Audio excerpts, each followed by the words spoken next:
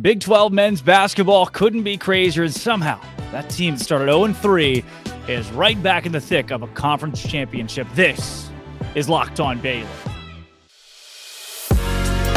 You are Locked On Baylor, your daily podcast on the Baylor Bears, part of the Locked On Podcast Network, your team every day. Happy Thursday, everybody. Welcome into Locked On Baylor. Drake Toll from Sports Illustrated's Inside the Bears alongside Jackson Posey with Sports Illustrated's Inside the Bears. Thank you for making Locked On Baylor your first listen every single day. Jackson, Baylor basketball started 0-3. I was worried about the team, worried about their trajectory, and did not think they would finish better than 8-10 in Big 12 play, which would have still been a pretty good record. The Big 12 is a great conference. And now we are midway through the Big 12 season, and here are the Baylor Bears squarely in a place where they could win their third straight regular season Big 12 title. It's a fantastic turnaround from a Baylor team. Wait a second, what are you wearing? This is a authentic Southwest Conference merch. Baylor Southwest Conference basketball. Funny, because right behind me I have a Baylor Southwest Conference basketball poster. Good, nicely done, Jackson. You bring that to this show. That's why I like having you on. What were you saying about basketball? You know, Drake, in a world gone tragic, you're so classic. Just want to throw that out there. Is that a song lyric? That is a song lyric. Okay, yes. Great. I know you're really in touch with the kids these days, so just wanted to remind you of that. Yeah, so really great turnaround for Baylor after starting 0-3. And it's a thing that really any team in this conference is susceptible to do at any moment. Kansas is 0-3 right now for just the fourth time under Bill Self. Baylor obviously was just 0-3. Texas Tech has gone 0-3 multiple times in a row. So really brutal conference right now. For sure. The Bears are not alone. You're exactly right in their woes. Kansas is seeing that right now. Kansas State just took a loss. You take one off the chin at Hilton Coliseum where they were close to Iowa State, as close as really anybody's played Iowa State in Ames. So they're still in a good spot to win the conference. Texas confuses me a lot. I don't really they fired their head coach. They're still 6-2 in Big 12 play. And TCU also confuses me a lot. It just, there's a pod of schools: Iowa State, Kansas State, Texas, TCU, Baylor, and Kansas. Jackson, those teams are all within a game of each other in the Big 12 to win the league. Who's going to win the league out of that group? If you know, you can make a lot of money in Vegas right now. I heard the question posed earlier on some other podcasts that I won't mention because this is the only podcast. But is it more likely that the Big 12 has a four-way tie for first place or a one-way tie for first place?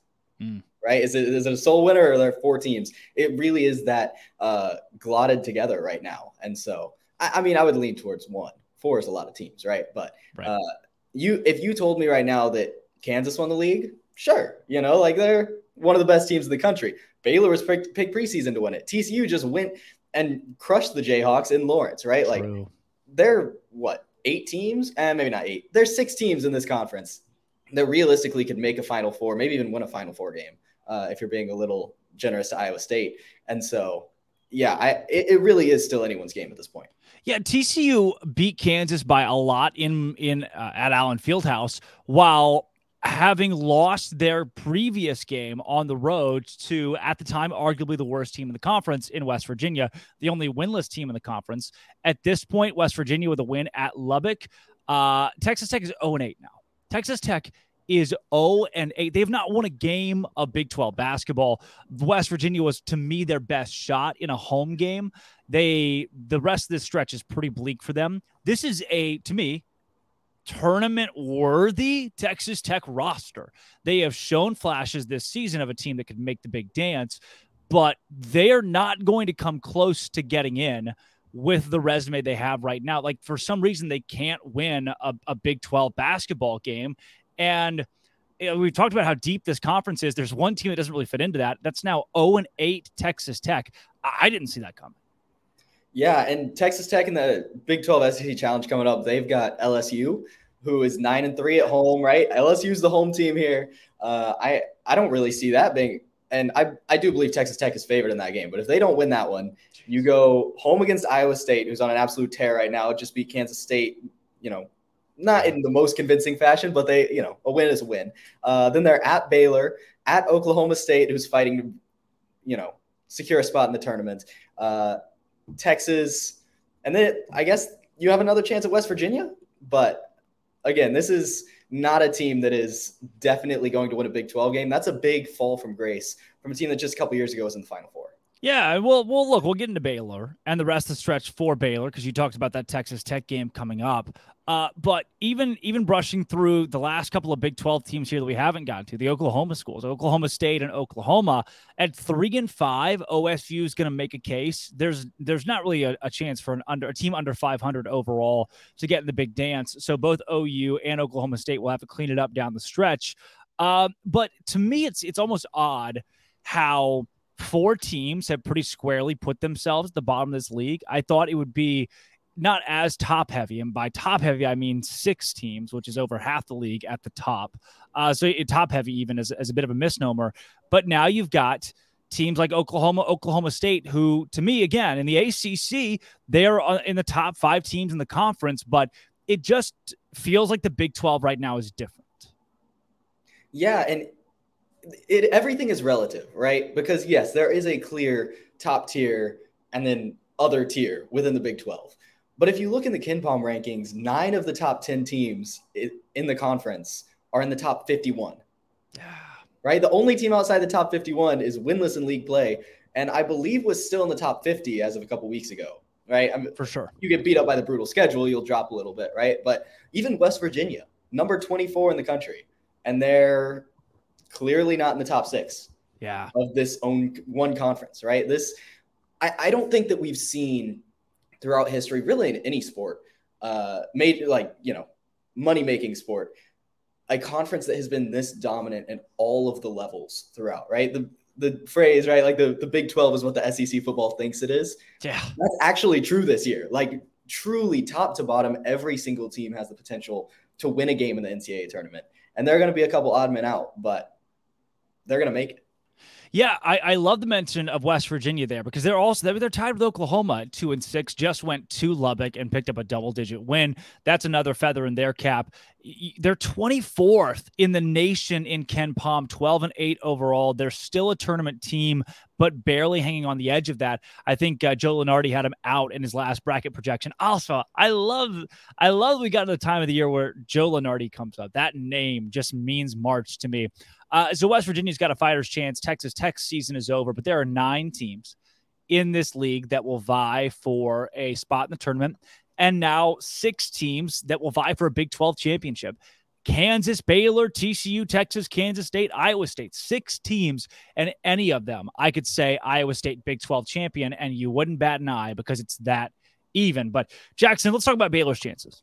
Let's get into those Bears. This is the Locked On Baylor podcast, after all. But first, let's get into your chances, as you at home. Bing, bing, bing, of winning money. FanDuel is it. It's where I make money. Passive income, FanDuel. I go to shot quality. I love shot quality. It projects the correct spread of a college basketball game 57% of the time. So if you play all of the best bets on shot quality, they have a 57% win percentage. It's like out of thousands of games, 57%. So you're guaranteed over the course of the season to win money. So if you were $1 million better, $1 million on every game, you would be up $127 million this year, I think. That's insane. And all of those bets can be made at FanDuel. Right now, go make a $5 bet.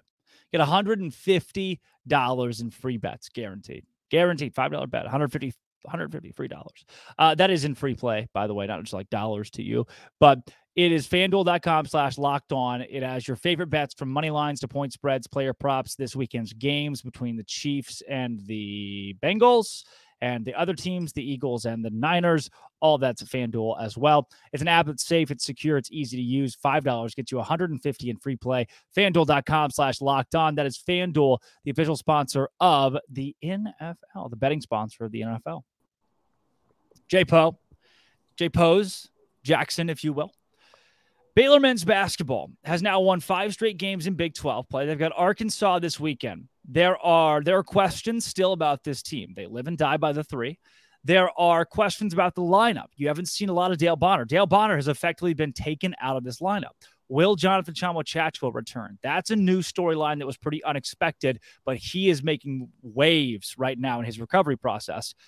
But looking at the future of this team in the Big 12, to you, what are the odds they win this league?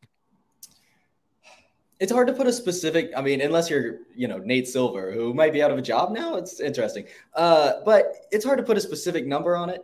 I would say that Baylor is in as good of a spot as anyone else right now. The biggest concern to me would be how consistently can you guard players in the front court?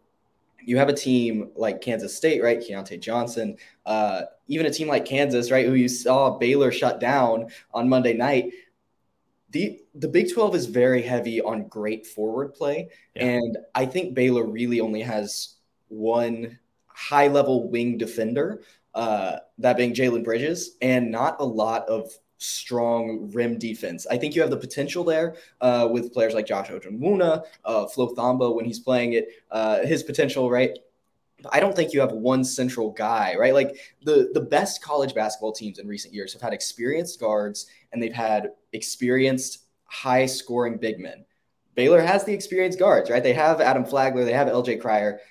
They don't really have that scoring post presence that so many great teams in recent memory have had. And so without that anchor, that is a concern for me as we get further into March, right? Like, is this really going to be a team that lives by the three? Because eventually you're going to die by the three. Houston Rockets go 0-for-27 that one time, being the biggest example. But Baylor throughout the season, when they've struggled from the perimeter, it's been very clear that they don't really have a clear plan on where to score next.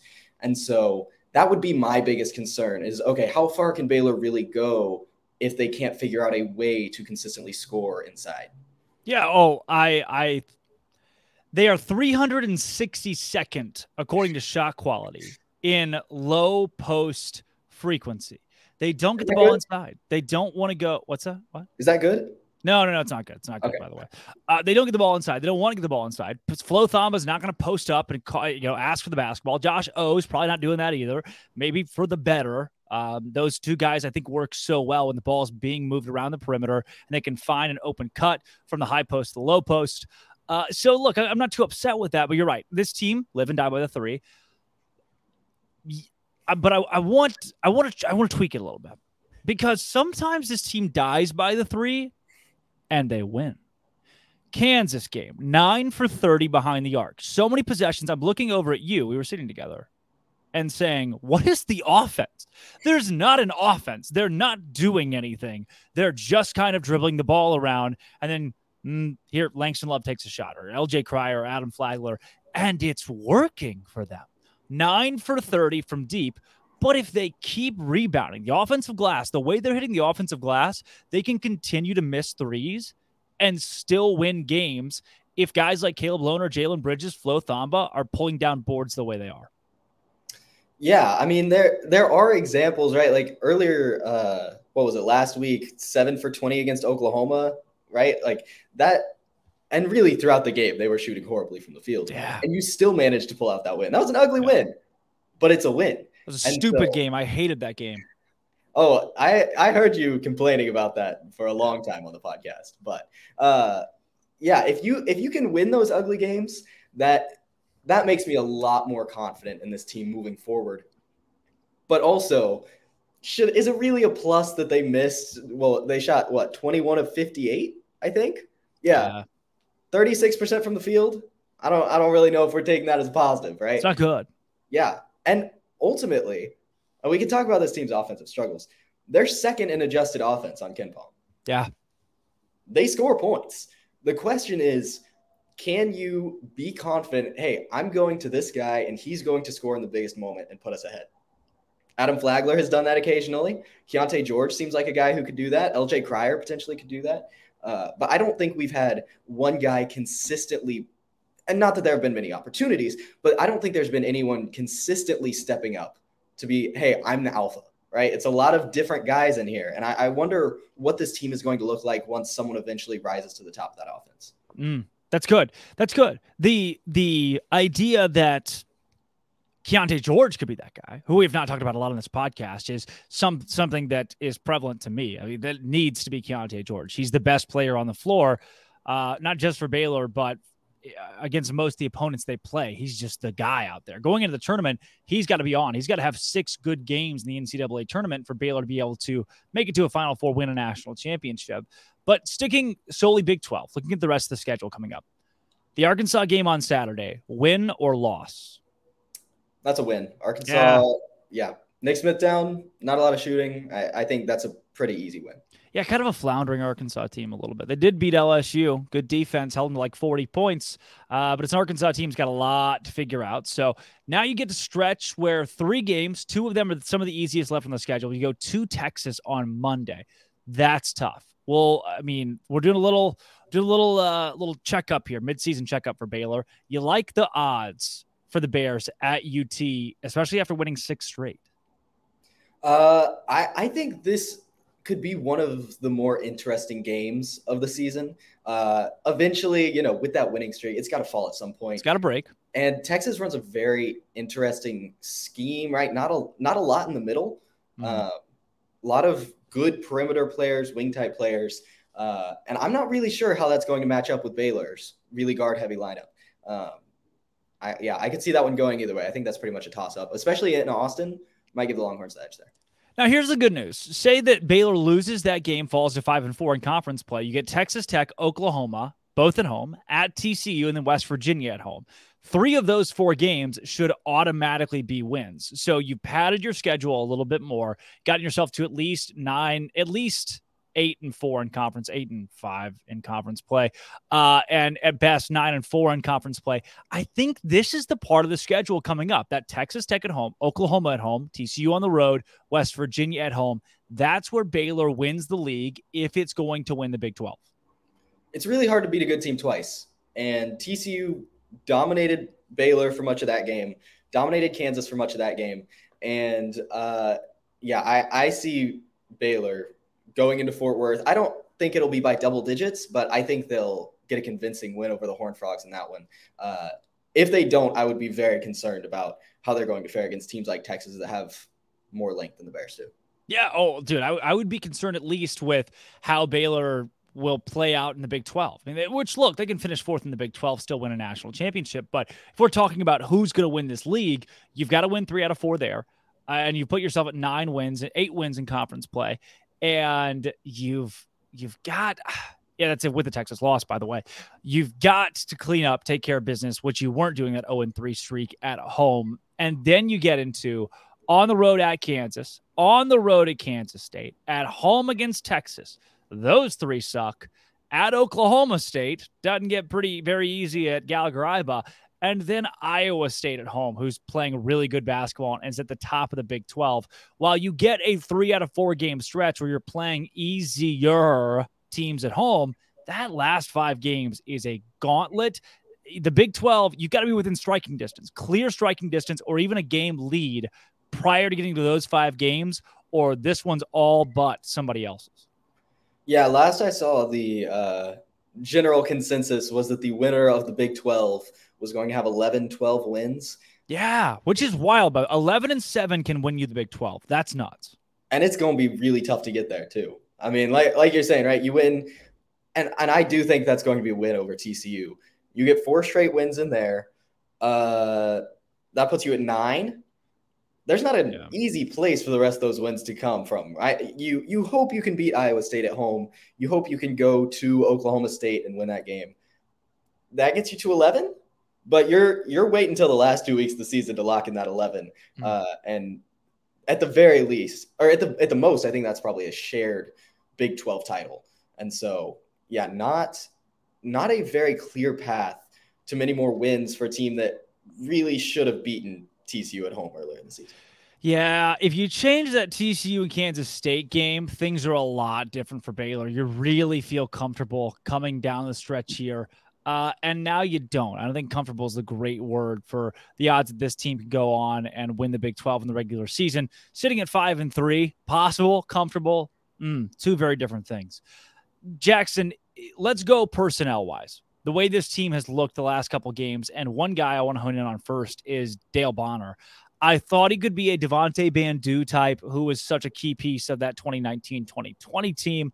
Thought he could be a great complementary guard, building part of a new three-headed monster. And he's gotten to the point where with Langston Love's progress, they've just filtered him out of the lineup altogether. Yeah, Dale Bonner has not scored more than 4 points in a game since December 20th. That was the Northwestern State game. It's been a long time since December 20th, by the way. It's been a very long time since December 20th. And, I mean, most people probably only know that game because Emmanuel Hansel did not play, and we were all sad. Guy's got one arm. He does have one arm, but 2 arms worth of talent. It's very heartwarming. It's all yeah, but Dale Bonner is a really interesting case study in a player who really just doesn't fit in a rotation, but has the talent to be, at the very least, a 6-man, maybe like solidly in the starting lineup at a lot of schools.